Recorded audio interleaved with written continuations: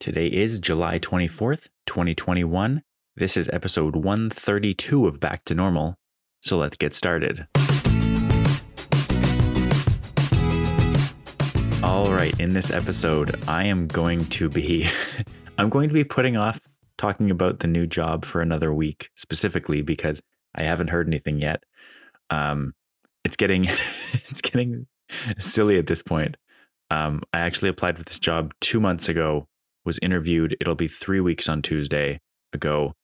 Nothing moves like the speed of government, but it's also the summer. So like, honestly, there's so many things that have to happen for a job, like having hired somebody this June and last November, like the number of steps you have to go through to actually hire somebody for a position is ridiculous. So I'm not surprised it's taking this long, but it's like, it is kind of annoying just because like we'll get into in this episode, this is like, I'm working on the stuff that I would be working on for this job. I just don't have it yet. I just want like finality. I just want to know. I just want to like fully understand.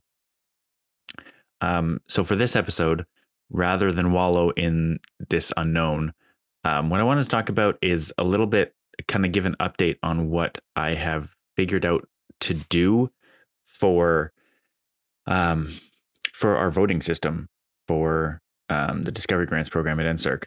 And this is basically just going through the process for my own sanity, providing some updates that I figured out over the last, I guess it's almost 6 months now that I've been working on this new version, maybe like closer to 5. I basically started piecing this all together in like the beginning part of it back in February. But things have come a long way since then. I basically, I heard in, I guess, February, it was end of February, that I was asked to basically pitch the job that I applied for. And I applied in May, and now we're at the end of July. And like, this is what it's at so far. We're about halfway between the previous competition and the next competition in the yearly cycle. And I feel like there's really good progress in comparison to where we were last year. Last year around this time, we had barely decided that we were going to use Microsoft Teams as our deliberation platform. And so we're way ahead of the curve on that one. So I basically wanted to walk through kind of the schematic of what this voting platform looks like. And we can, like, I'll go into some depth and figure out the updates that have been made, because there have been quite a few since the last time I talked about it. And like a lot of new pieces. And so basically, from a data perspective, there are two kinds of different data that we're sourcing for the Discovery Grants competition. And those are the data that are submitted to us. So the application data, these are two pieces of data that we need during the actual competition. So there's metadata about an application. So things like who submitted it, when is it going to be discussed, what time, day, etc., what room it's going to be discussed in. There's all this kind of metadata about the application itself. And then the other piece of data we need for any given application during competition is what the votes that were actually submitted by the committee were. And those two pieces of data are super important to be able to be updated quickly if necessary, and they need to be able to flow from where they're entered to where they are needed really easily. And that's something, basically, the voting part has always been handled relatively quickly and easily by whatever system we were using. So up until 2 years ago, we were using, or I guess up until last year, really, we were using basically a database. And so files would be submitted through a .NET server into a database. I didn't really have too much to do with that, but I was kind of looking at the pieces behind the scenes as I was building last year's version to see what was done. Last year, we used Microsoft Forms in Microsoft 365 to capture the data.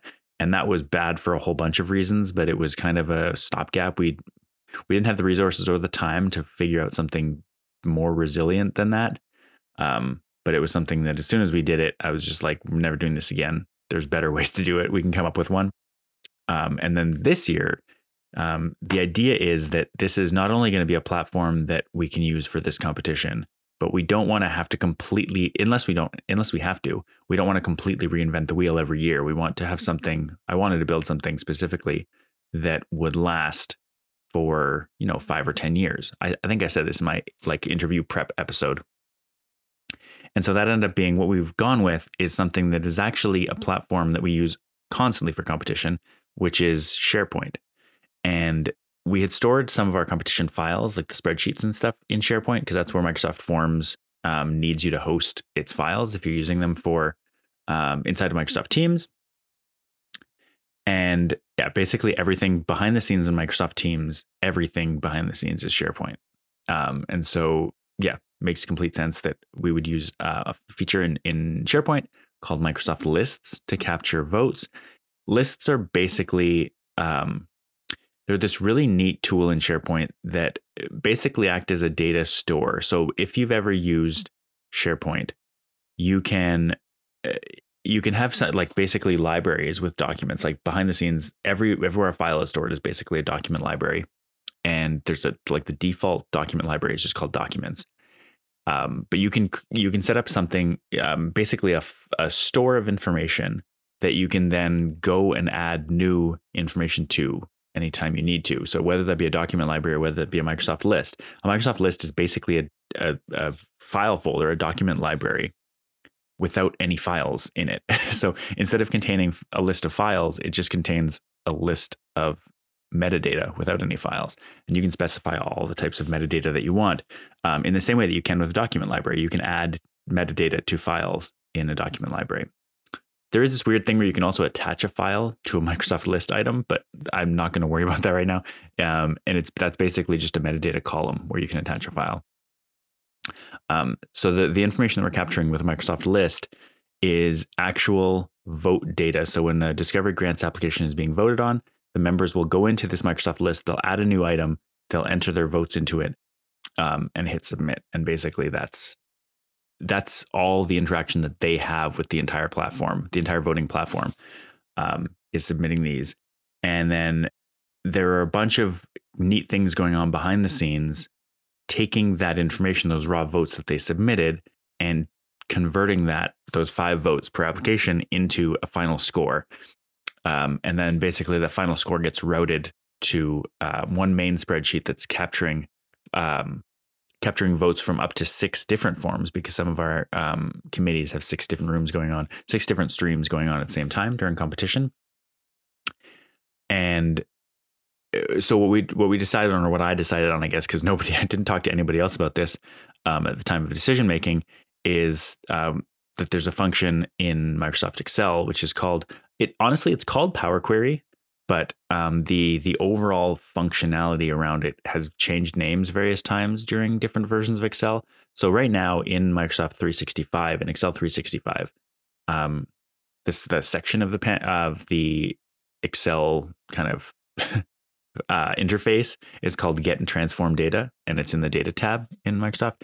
But if you open up the panel and everything, it does still have like the name Power Query. That section used to be called Power Query. Now it's called Get and Transform Data. But the function itself that I'm actually using is called Power Query. And Power Query seems to have some relation to SQL, but I don't really know that much about SQL. And Power Query seems I wouldn't say that it's approachable, but it's way more approachable to me personally than SQL ever has been. I've been looking at SQL. I mean, hell, I've been using SQL tables and databases for probably almost a decade now, mostly through WordPress. Like I've used a lot of MySQL, but I've never understood it. I've used it from the front end entirely. Yeah, there's also some we use some business objects kind of programs in our office. You probably don't know what business object is, but it also uses MySQL not MySQL, but SQL as a kind of interface to access data if you want. But I always use the graphical, like MySQL Builder, I could never see myself writing MySQL or SQL. It's over my head. I would have to spend a lot of time learning to figure that out. But Power Query is very approachable. It lets you do all kinds of data manipulations on tables. And it also lets you, the combination of SharePoint and Power Query lets you effectively tie spreadsheets together. Like lets you pull a synced live copy of a spreadsheet from a different workbook without having to rely on this weird formula language that Excel provides inherently when you open two Excel worksheets that are networked side by side and copy data from one to the other. Like you end up with this string in the formula that's got the URL of the document. And so if that URL changes or whatever, everything breaks. Power Query, you can set it up so that, or like it can be set up in a way that you're directly tying to a file. And so if the file name changes, it breaks too. But the way that I've built these, the Power Queries to one another, you're not actually storing information because when you write Power Query, it's similar to my writing SQL, which is that you end up with this table, or not the table, like basically a little page of code, like database lookup code. But there's all these different functions that you can use, and so you can actually. One of my favorite things in coding, I'm going to take a tangent, is when you can disambiguate the ugly backend code of something away from the user and not require them to change anything in the code in order to make something work. If you can bring the variable, like set up a variable in your code so that the user can manipulate the data going in or the data coming out without having to go into the code, that's like the key thing for me. And so basically the key thing that I did here was in Power Query, I set up, I guess in Excel, I set up a table that Power Query looks up to pull the different variables that it needs. And so all you have in Excel that the front end user has to deal with is a little table with all the document URLs that you want to pull from. And so if you can update, if you move your files around or whatever, rename them, you just have to rename that little lookup table, like rename all the files, and everything will just kind of sync up properly. And I've been testing this kind of moving function, and it works really robustly. So I'm very happy that I got it working. But it's led to this kind of thing where we now have the complete ability to set everything up for our competition, like effectively now. We can set it up whenever we want. Now I'm not going to set it up 6 months in advance, because one of the nice things that we would want to have is the ability to, iterate on that between now, July and February. Add features if people decide they want features. If something new needs to be added, we can add it. But the idea here between my Excel tables, like official Excel tables, this Power Query setup, the formulas I've put together, and these SharePoint lists, we can collect whatever data we want in whatever format we want, and basically move everything around. So like if we need to add a column at the last minute, we can add a column, and none of the formulas are affected. None of the Power Queries are affected. It all just kind of works together. And it's a really nice solution for something to be future-proofed, because if we put in a new feature or a new policy in our spreadsheets, and that means we need new data, we need new columns, we can just add them. It doesn't have to be this big bad thing. And so I really like that. I really like what's been put together here, and I'm really looking forward to actually implementing it, because right now we're still kind of late in the approval process. We're like testing and doing validation and that kind of thing. But this is my favorite kind of thing. One of the things that there are a couple of things. I'll start with one of the things that I've been looking at recently is how permissions are going to work on these SharePoint lists where people are voting, because that's really the big question is, we want people to be able to have permissions to vote when we want them to vote, but not when we don't. And yeah, basically there's a whole bunch of different permissions that you can have for any SharePoint item.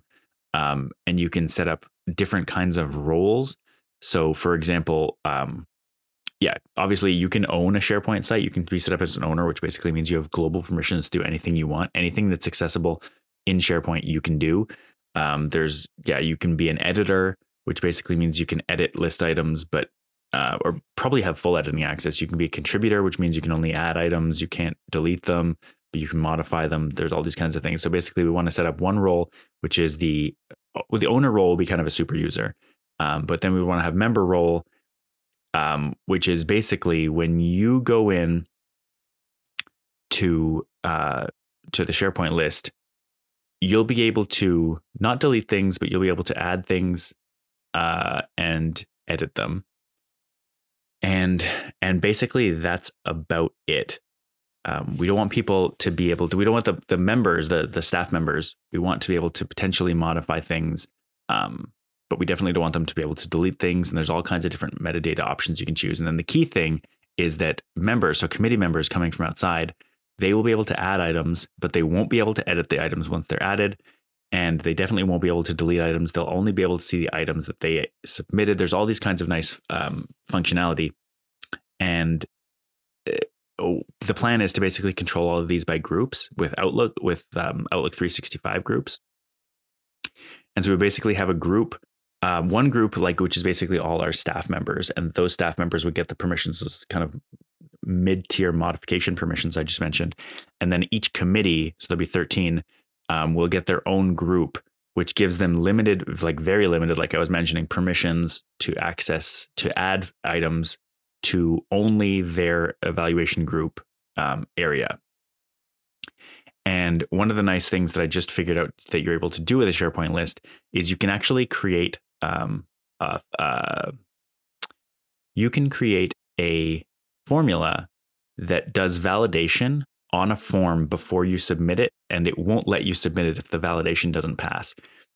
And so what I'm looking at now is basically locking a form using this validation, because I can set up a parameter. So right now, the way that we're doing the data entry for a form is that there is what we call the application ID, which represents a unique application, and that's entered into the form by default. It's a multiple choice picker, but there's only one choice, and it's the application ID that we want you to vote on. And then you submit your scores. And the way that I have the spreadsheet set up now with a little macro, you can actually close the form down. And when you close the form, it will send to the SharePoint list behind the scenes the default answer to that multiple choice question, of which there's only one choice, will be form locked. And so when somebody goes to submit a new vote, they'll just see form locked. And if you go and try to submit a vote at that time, the validation will go in and check and see that the answer to application ID is form locked. And at that point, it will not let you submit a vote. That will not pass validation. And so effectively that locks the list, so you can't add new items.